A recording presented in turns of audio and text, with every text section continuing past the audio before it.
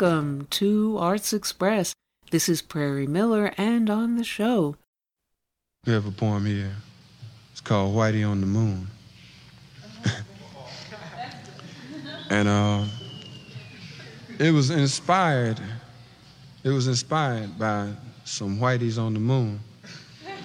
So I want to give credit where credit is due.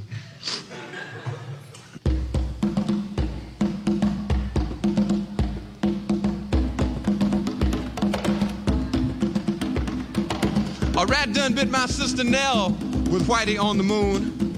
Her face and arms began to swell, and Whitey's on the moon. I can't pay no doctor bills, but Whitey's on the moon. 10 years from now, I'll be paying still while Whitey's on the moon. You know, the man just upped my rent last night, cause Whitey's on the moon. No hot water, no toilets, no lights, but Whitey's on the moon. I wonder why he's upping me, cause Whitey's on the moon? Well, I was already giving him $50 a week, and now Whitey's on the moon. Taxes taking my whole damn check. The junkies make me a nervous wreck. The price of food is going up. And as if all that crap wasn't enough, a rat done bit my sister Nell with Whitey on the moon. Her face and arms began to swell, and Whitey's on the moon. Was all that money I made last year for Whitey on the moon? How come I ain't got no money here? Whitey's on the moon. You know, I just about had my fill of Whitey on the moon. I think I'll send these doctor bills, air mail special.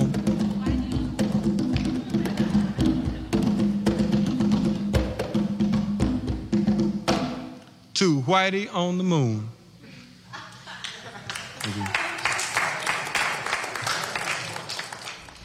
I want to thank every Amazon employee and every Amazon customer, because you guys paid for all of this.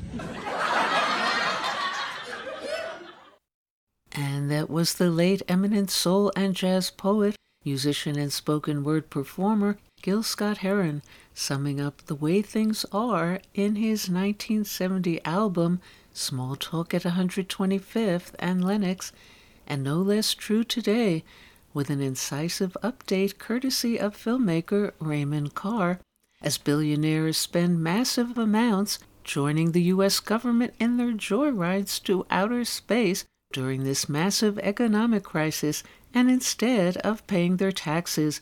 And joining us on the show this week in the Arts Express hot seat is Washington Post reporter Christian Davenport, who signed up as a chorus of one talking head in the Discovery Plus TV special Space Titans, Musk, Bezos, and Branson.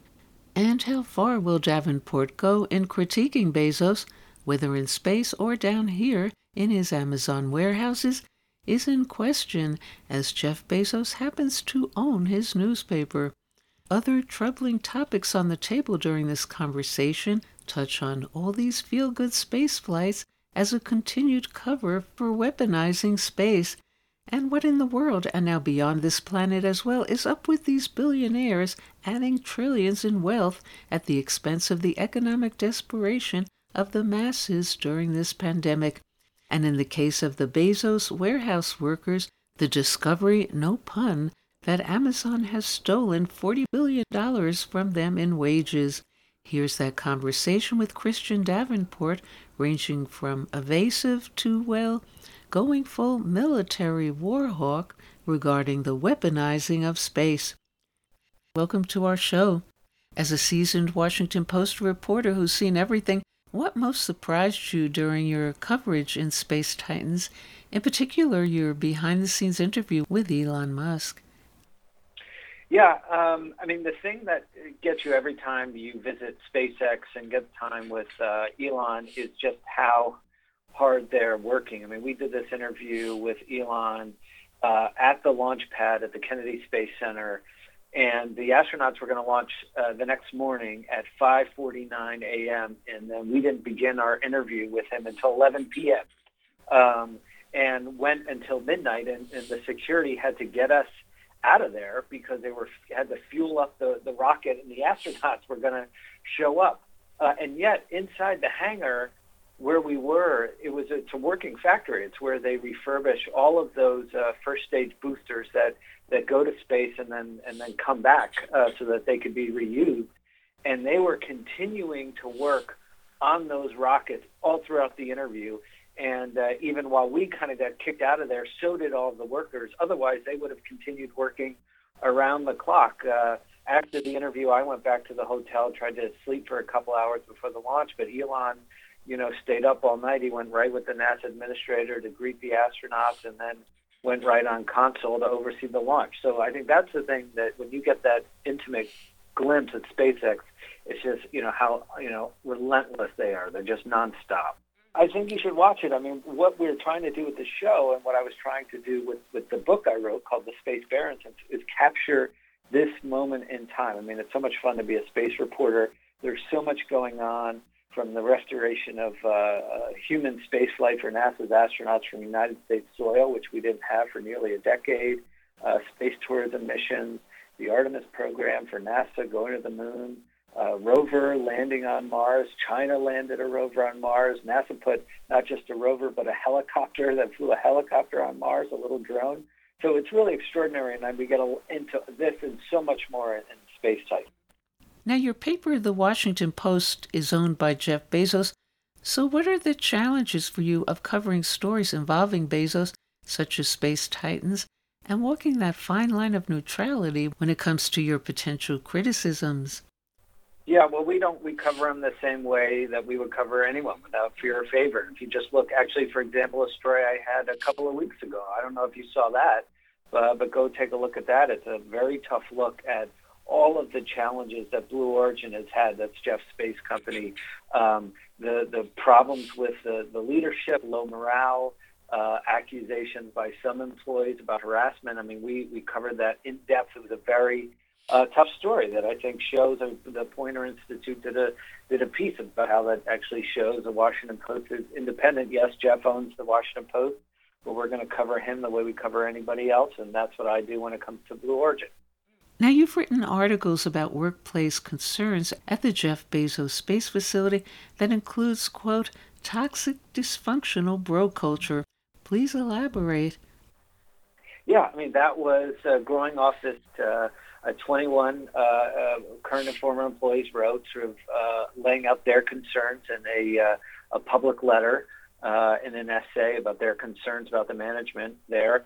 We did a deeper dive looking into those concerns, talked to a couple dozen other employees, and found, that there are some real concerns about the way the company is being led and being operated.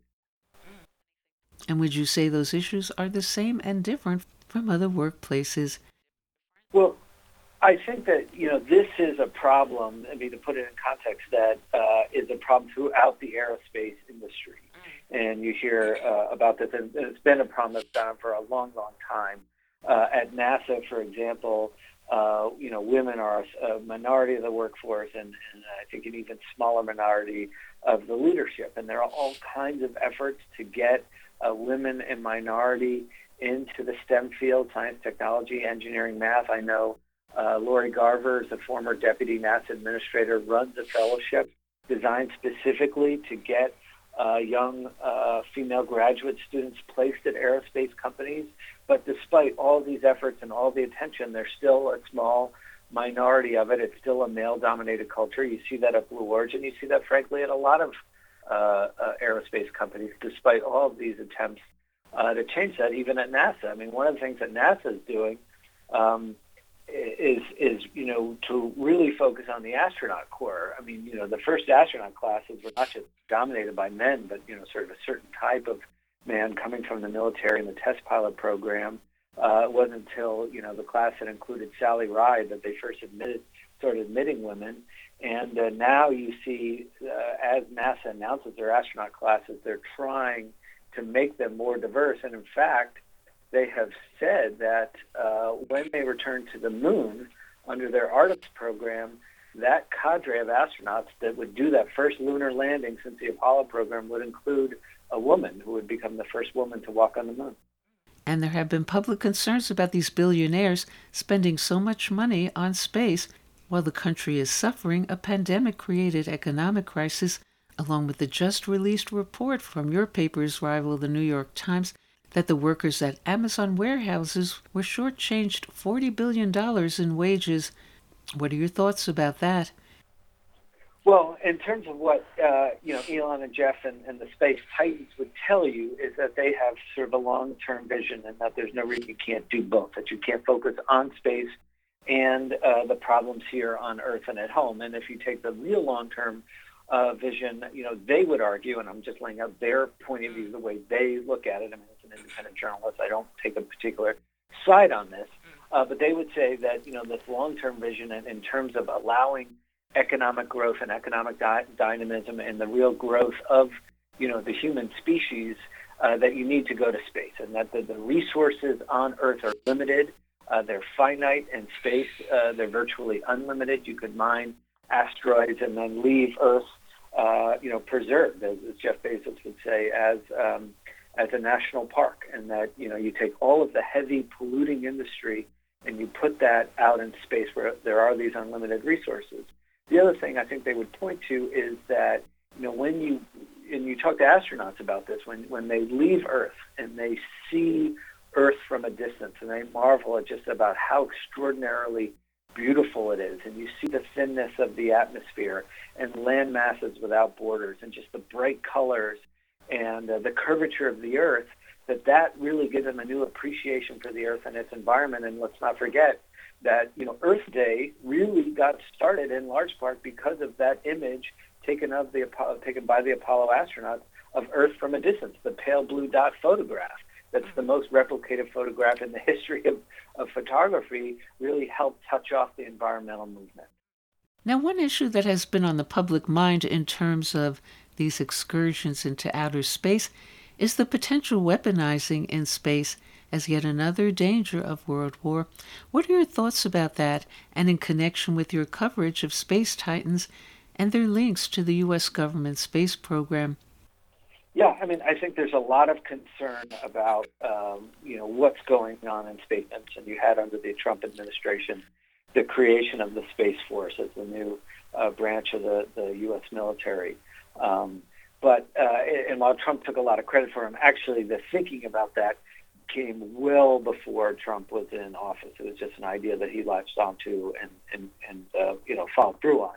But concerns by what others are doing in space has been something the Pentagon has been thinking about for a long time. I mean, all of these satellites that we have in space, these are satellites that do missile detection, missile warning, surveillance, so that we know if North Korea is going to launch a mission, that does the GPS, right, the guided munitions, so that the smart bombs of precision munitions, hit the terrorist convoy and not the school bus or the wedding. Those are all operated by satellites in space, and they're sitting ducks. I mean, other countries have shown they can not only take them out with a missile, but spoof them or change the software or render them blind for some period of time.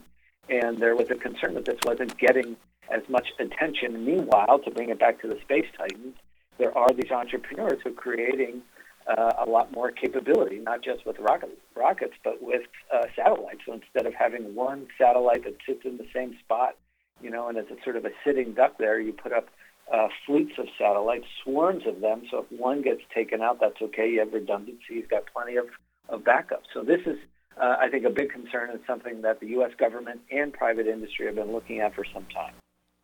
And on a side note regarding the Discovery Plus being grabbed up by Warner Brothers, just as Disney has taken over National Geographic, no coincidence, the Hollywood growing trend to release documentaries is related to an economic cost-cutting bid at the expense of actors.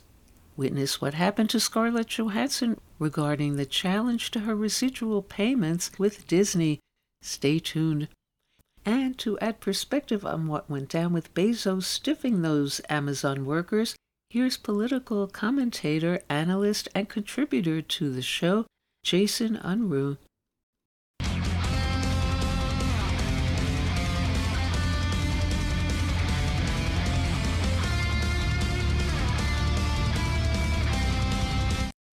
Employer theft of employee wages is nothing new, particularly with regards to Amazon. You would think that the capitalist has got enough of the workers' blood out of the actual exploitation itself, but it's not enough. Apparently you have to steal its wages. Well, now there is an internal investigation inside of Amazon that shows that for the last year and a half, that practice has been continuing. In a story by the New York Times, Tara Jones, an Oklahoma Amazon warehouse worker, was shortchanged about $90 of her paycheck. To make matters worse, Jones was a mother of a newborn baby. What she proceeded to do was email Jeff Bezos himself about the issue. Some of the words used in the email spoke to her precarious economic situation. "I'm behind on bills, all because the pay team messed up. I'm crying as I write this email." Now, this email prompted an internal investigation, and what it found is that for over a year and a half, workers at Amazon have been shortchanged on their wages. They found out that this systemic error has affected more than 179 Amazon warehouses across the United States. Most of the people who suffered some kind of wage loss were on medical or disability leave. In other words, it targeted the most vulnerable of the workers that were actually at Amazon. This comes at a time when current and former HR employees also told the New York Times that workers who had been dealing with medical problems were automatically fired by Amazon's payroll system for missing too many days of work. Difficulty came after doctors' notes mysteriously disappeared from their pay system. Workers were unable to contact their case managers who worked in Costa Rica, India, and Las Vegas. According to the New York Times, the company's treatment of its huge workforce, now more than 1.3 million people and expanding rapidly, faces mounting scrutiny. Labor activists and some lawmakers stated the company does not adequately protect the safety of warehouse employees and that it unfairly punishes internal critics. This year, workers in Alabama, upset about the company's minute-by-minute monitoring of their productivity, organized a serious, though ultimately failed, unionization threat against the company. Now, aside from Amazon's unethical actions, employer theft is actually a major problem in the United States. Upwards of $40 billion in wages are stolen from workers each year, more than half of that coming from minimum wage workers. Now, you would think that the super profits that a lot of the very large companies in the United States take would be enough, particularly when we look at this in the context of people who don't pay their taxes to begin with. So, isn't even losing anything to the tax man. So that's not even enough. You still have to steal from your employees. I mean, you already pay them a pittance. Most of them are, more than half of that theft is from people who are on minimum wage, people who are below a livable wage to begin with. But that's what capitalism is. Reporting from Niagara Falls, Jason Unruh. And next up on Arts Express,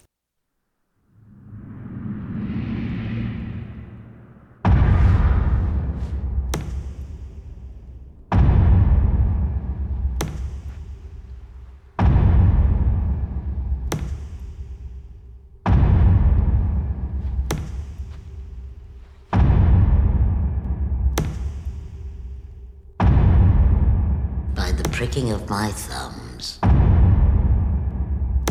Something wicked this way comes.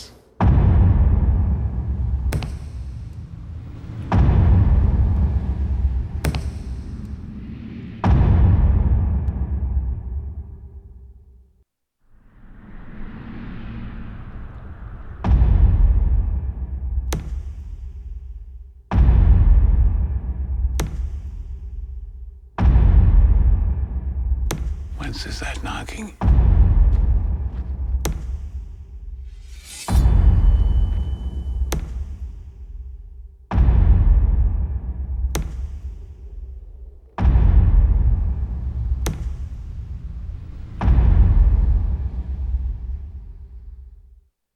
And those were scenes from Joel Cohen's Shakespearean neo-noir, The Tragedy of Macbeth.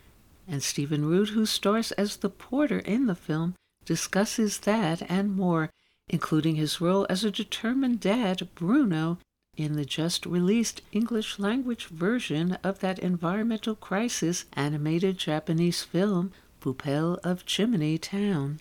Root is a veteran actor who has been part of close to 300 productions in his very prolific career, including Star Trek, Murphy Brown, Seinfeld, Malcolm in the Middle, The West Wing, 24, Boardwalk Empire, and Get Out, and work with the Coen brothers and Frances McDormand prior to the tragedy of Macbeth.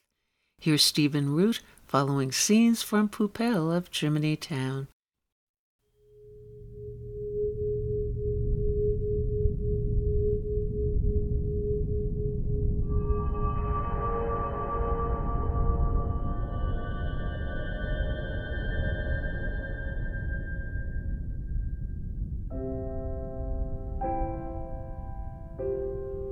When the sky was still black, this world surrounded by cliff walls that reached the heavens. This world, day and night, wrapped in smoke. This world, not knowing what is beyond. This world, not knowing a starry sky. My pops called it Chimney Town, because there are a lot of chimneys. Watch out! Out of the way!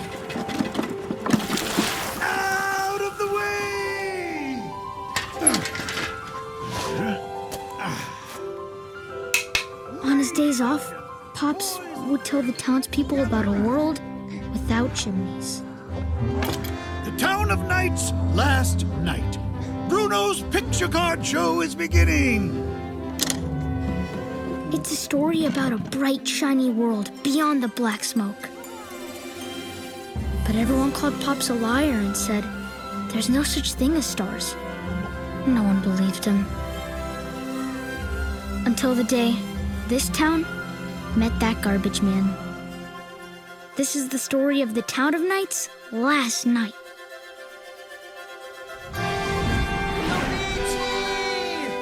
If you keep looking up, you'll slip and fall.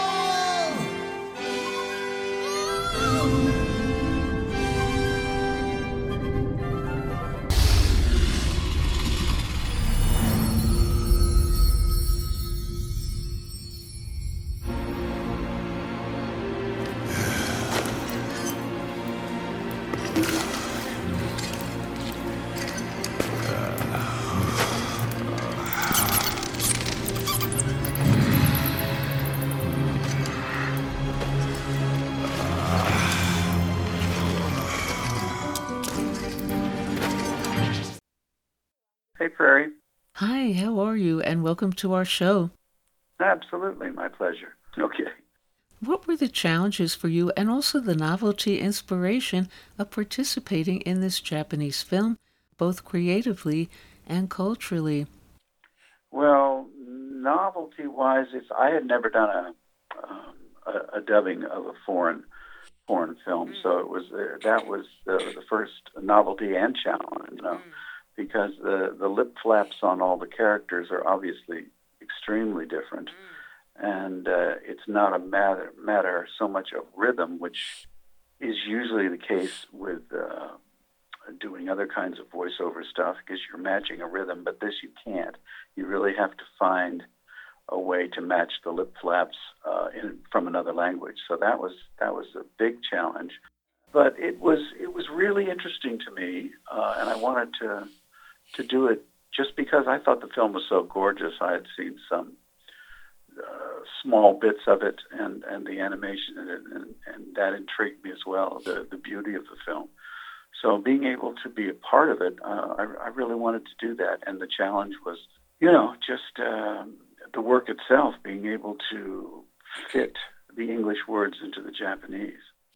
And what are your thoughts about the environmental theme in the film and presenting environmental issues in a way to make them inspirational and also understandable for children? Yeah, I think that's exactly the point. It's not something that hits you over the head. It's just you can see how black and icky the smoke is in this, and that part of the plot the fact that you can't live in that environment. You can't see the sky. You can't build your dreams. So I thought it was tremendous achievement. Now, in terms of relating to your character, Bruno, how would you say you're like him or not in terms of how he's described as, for instance, when he was happy, he roared with laughter, and when he was sad, he cried out loud?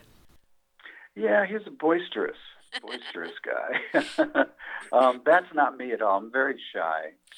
And the only place I get boisterous is in doing characters, I'm a character actor. So in terms of real life, I'm not like that at all. But I know so many people with that huge infectious laugh, and just as much as when they get sad, they let it out on their shoulder. They let you know it. And although that's not me, it's always fun to play, because that's a part of me that doesn't come out in real life, but I get to do it as an actor. And how about when he was hungry, he got cranky? That's true. I think that's true of anybody. But yeah, I'm the kind of person that needs to eat at 10 to 4, and so which is good though. I mean, eating smaller meals has been better for me healthy wise, and I think it's the way the human body was designed. Just small meals, not 3 big meals to pack you up. And one more. When he was angry, he punched people. That I don't do. No, that's not me. I think it was also really interesting culturally when the characters would get mad or sad. The head would go down in the film so that you didn't see the emotion. And that's the difference of the Eastern and Western philosophy. They're almost embarrassed with large emotion. And there's a scene in it where I get angrier and angrier, and my head keeps going down and down and down until I finally rise up and do punch somebody. But it's like almost an embarrassment of the show of emotion. And what can you say about your other upcoming film, The Tragedy of Macbeth, and working with Denzel Washington and Frances McDormand? What was great was, this is the 5th, I think, film that I've done with the Coen brothers, or a Coen brother in this case, because this was just Joel. So it was very comforting to work with him, and the fact that I had started my career with the National Shakespeare Company in New York, a bus and truck company, it was like a nice kind of fulfilling round around the career, But it's a beautiful film. It's shot in black and white. It's all shot like a 30s, 40s noir film. And we didn't do any outdoor shots. It's all shot on the Paramount lot with these beautifully built sets. Very much a throwback picture that you have to see, I think, in the theater, because it's such gorgeous work done by the DP. Yeah. I didn't get to work with Denzel. Oh. I mean, I got to rehearse with Denzel, but my character doesn't interact with his in the play. But working and seeing all these people work in rehearsal, we had lots of rehearsals. We had maybe 5 table reads and rehearsals before we even got anywhere near the camera. So it was just a nice community feeling that everyone had, and obviously I'd known Franny for a long time before that. So it was just very, very communal and very, very loving and very colorblind, which I thought was fantastic. Now, I counted at least 261 productions you've been in. How have you actually managed all that? And regarding your enormously prolific career, you once said, for instance, going between 2 of them, NYPD Blue and Star Trek The Next Generation, quote, "I was a lawyer one day and a Klingon the next. So what's your secret to keeping all that straight?" Oh, I think the secret is just being what I am, which is a character actor. That's what I love to do. I love to disappear into characters and do extreme characters, do very Everything that you can imagine under the sun is what I wanted to do when I started out in theater anyway. So you got to do a lot of different things in theater. It morphed into film and TV and animation, which you even get to do more character work in animation because you're not on camera. You're doing just vocal work. So I think it's just being a character actor and starting out in theater is the reason I'm still working, because you always need that guy for that role, and hopefully they'll continue to need me for those things. And looking back, what most strikes you about your massive career? My goal, basically, at the start of doing all this, was to be a working actor. You know, it wasn't to be a star. It wasn't to be the glitz part of the business doesn't interest me. What interests me is good scripts, working with good people, learning new things every time. So to be a working actor was my goal. I'm achieving it on a daily basis, and I'm a very lucky guy, blessed guy. And any last word on Poupelle of Chimney Town? I certainly hope everybody gets to see this film. It's so beautifully designed, written, performed. All the performances, the American performances. The English version is fantastic. Tony Hale is unbelievably great as the garbage man. Antonio is the young lead child. Luigi is fantastic. Everybody's great in the film, but I think, as you said, it's a film that should be said. It's something that you should learn, that you've got to protect the planet. And what was it like beforehand? Did you interact with any of the original Japanese cast to get into character? Oh, no, I didn't get to. It was very much, everybody did their own record of it, which I would love to have, but we didn't get to do that. But in the end, we all made a nice product, I think, and I hope people see it. Yeah. Okay, thank you so much, Stephen Root, for calling into our show about Poupelle of Chimney Town and the tragedy of Macbeth. Oh, you're so great. Thank you so much. I'm sure they'll appreciate it. Bye-bye, thanks. And the tragedy of Macbeth opens on December 25th, and Poupelle of Chimney Town was featured at the Animation Is Film Festival in L.A.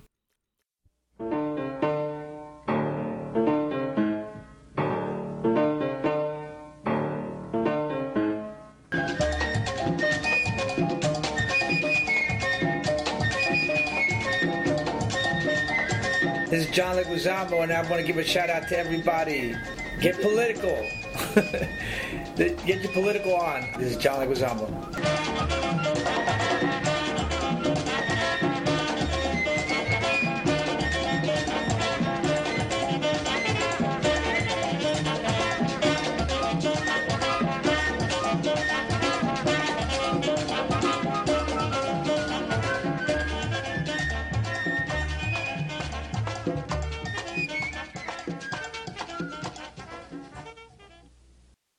And now on Arts Express.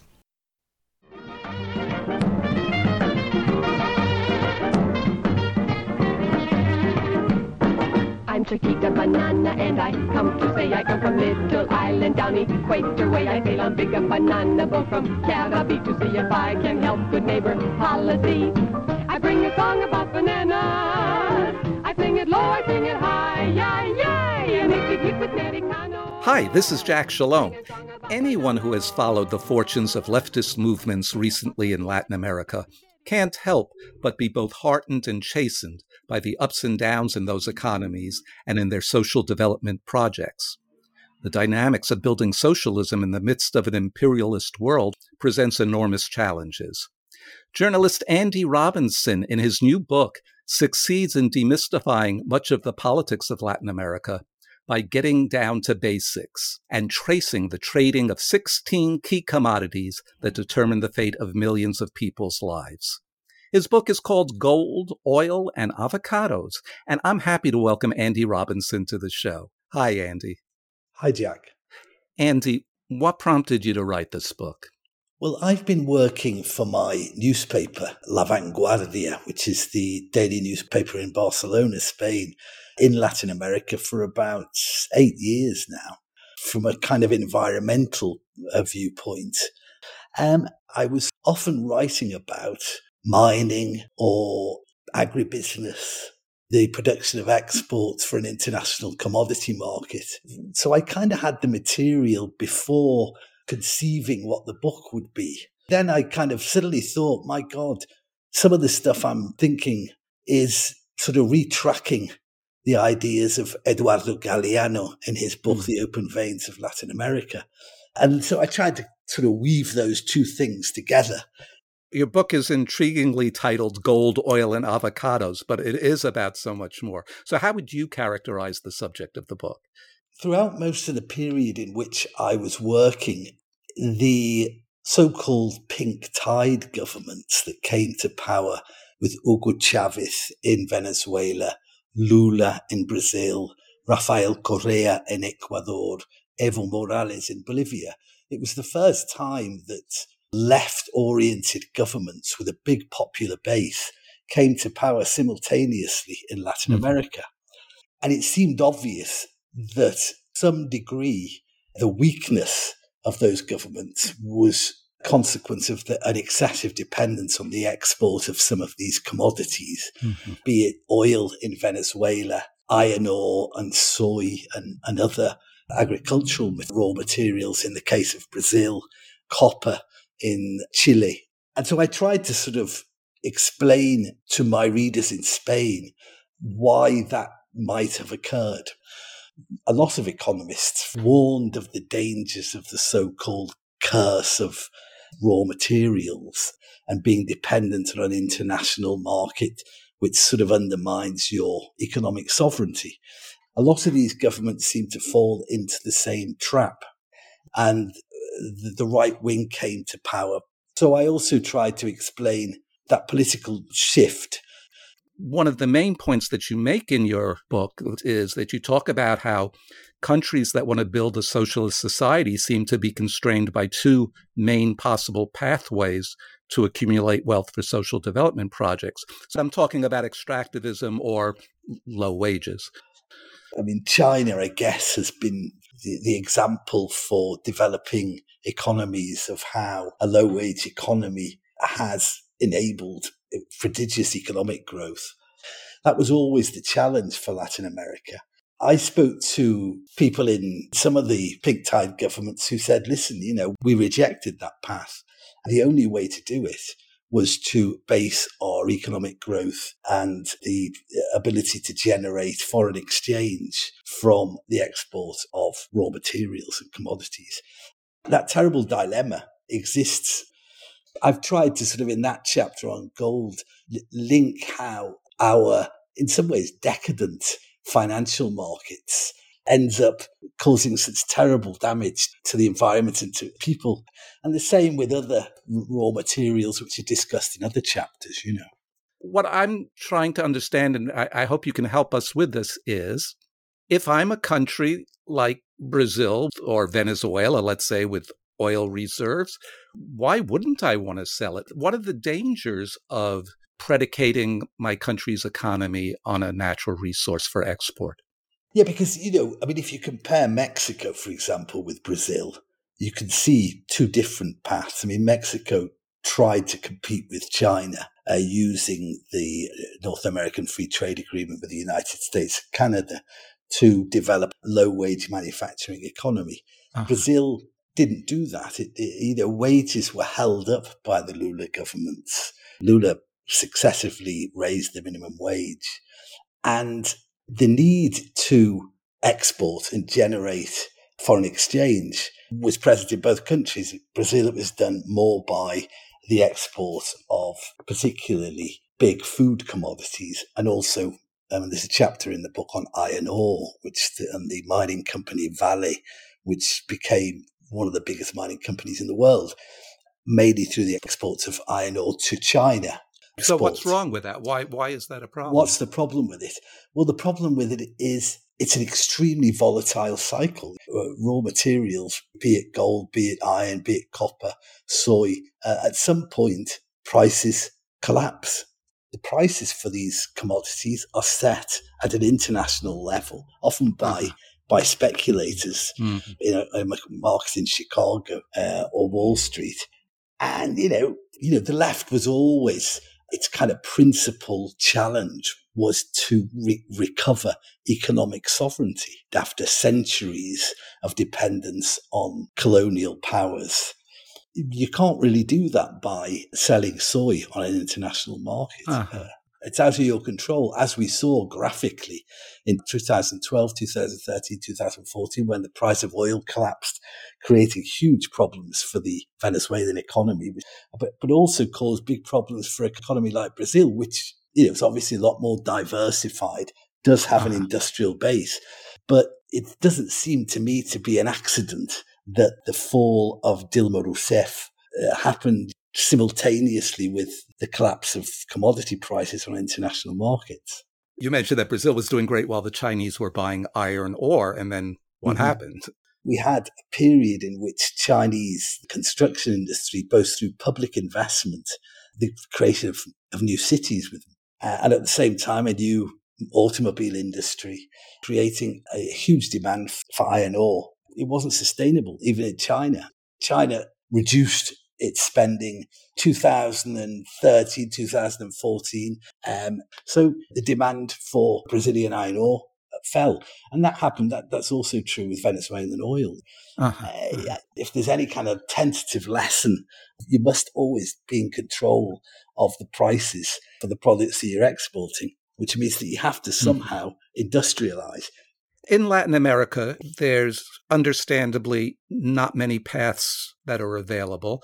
And there's a war between the extractivists and what I guess you can call the anti-extractivists. So not only on the world market, but domestically, there are all kinds of tensions that happen because of the need to extract the natural resources.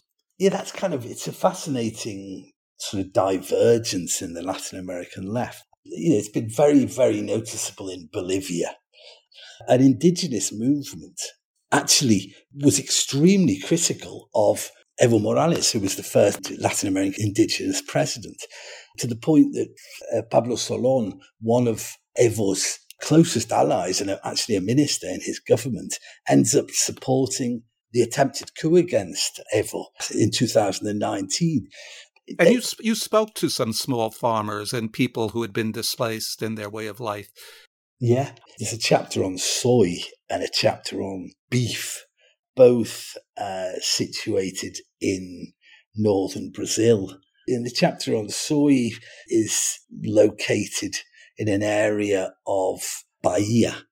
If you go inland, 1,000 kilometers from Salvador, you reach a sort of massive deforestation is taking place. Deforestation is going ahead at a rapid rate in order to create space for soy farming. And I met some small farmers from Latifundio, a big farm owned by a Rio-based banker who had basically displaced communities of mainly Afro-Brazilian farmers.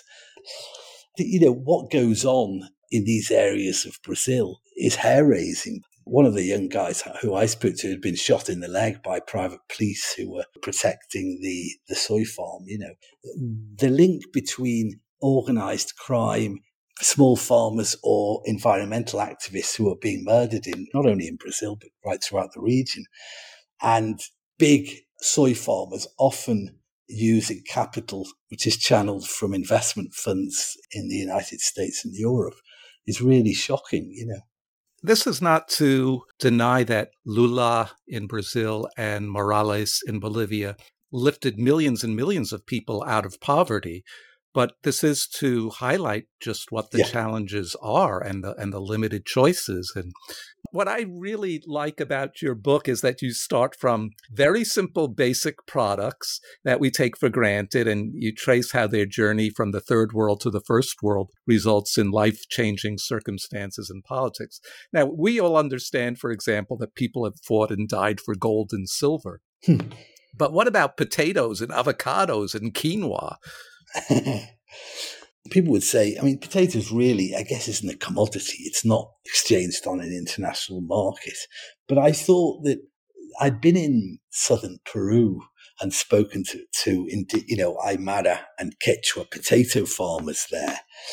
And there seemed to be something kind of irresistible about putting across their thoughts at a moment of extremely damaging climate change, which is causing droughts and forcing them to change the areas where they grow the potatoes, etc.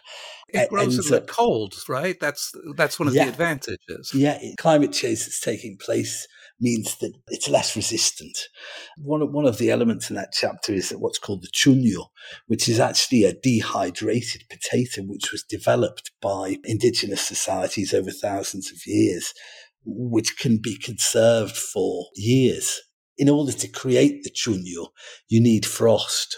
And it's extremely important for the Aymara and Quechua food security. That is being threatened by the fact there is no longer frost in the areas where they live, There are some important fundamental commodities you discuss that we may never have even heard of. Niobium, coltan. Niobium is, when alloyed with steel, it makes steel extremely resistant.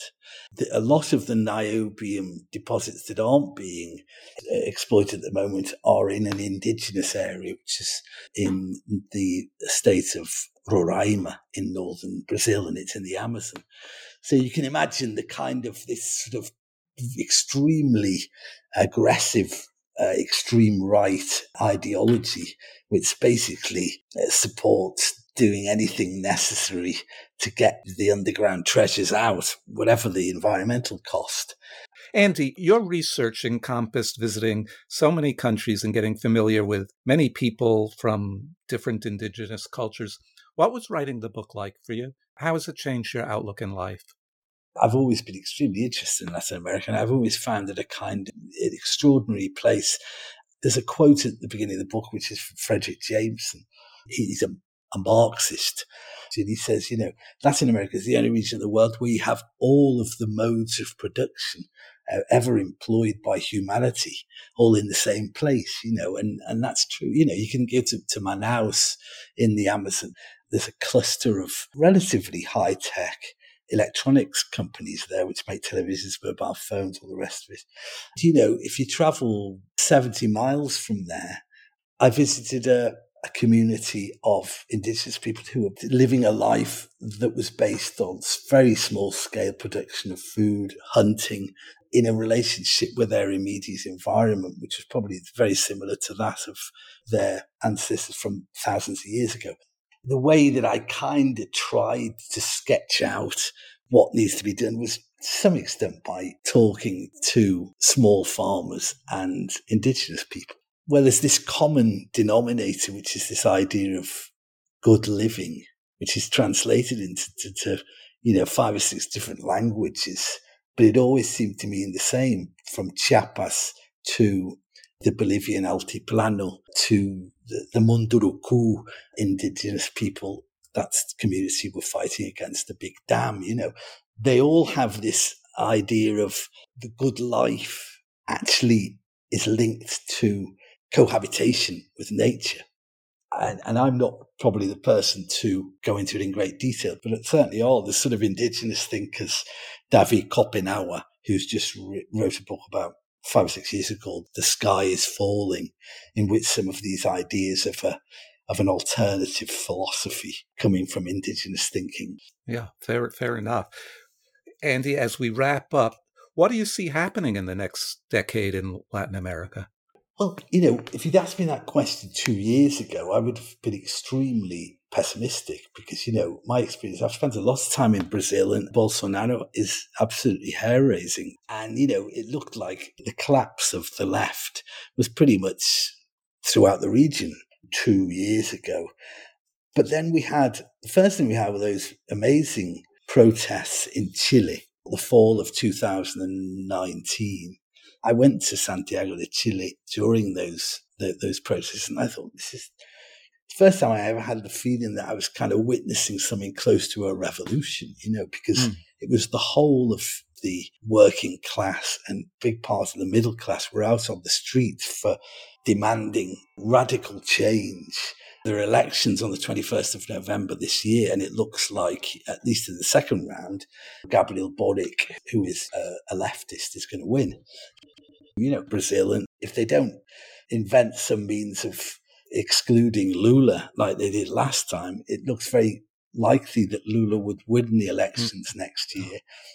Venezuela seems to have kind of emerged from the crisis thanks to a very progressive foreign policy in Mexico under Andrés Manuel López Obrador. That seems to be being channeled in the right direction too, So I feel more optimistic. I guess that makes it even more important to energetically debate the kind of policies that have to be implemented and the sort of model that is going to be adopted this time, and try and learn from probably the failures of that first decade of the pink tide governments. Well, thanks so much, Andy. I highly recommend this book by Andy Robinson, Gold, Oil, and Avocados, A Recent History of Latin America in 16 Commodities, published by Melville House. Thank you, Andy. Thanks very much, Jack. I really appreciate it. This is Jack Shalom for Arts Express with host Prairie Miller. For oil, dig for gold. Never mind the body toll. Guns for hire by evil clowns. The ocean's rising, watch 'em drown. The ocean's rising, watch 'em drown. Hide behind the corporate front. Those whistleblowers, they hound and hunt. And raise your right hand and testify. And tell another lie. Go ahead, just tell another lie. And the music you've been listening to is Drill for Oil, performed by Jim Kunkel. And that's all we have time for today on Arts Express, Expression in the Arts. And if you'd like to express yourself too, you can write to us at theradiogoddess@gmail.com. Until next time, this is Prairie Miller leaving the station.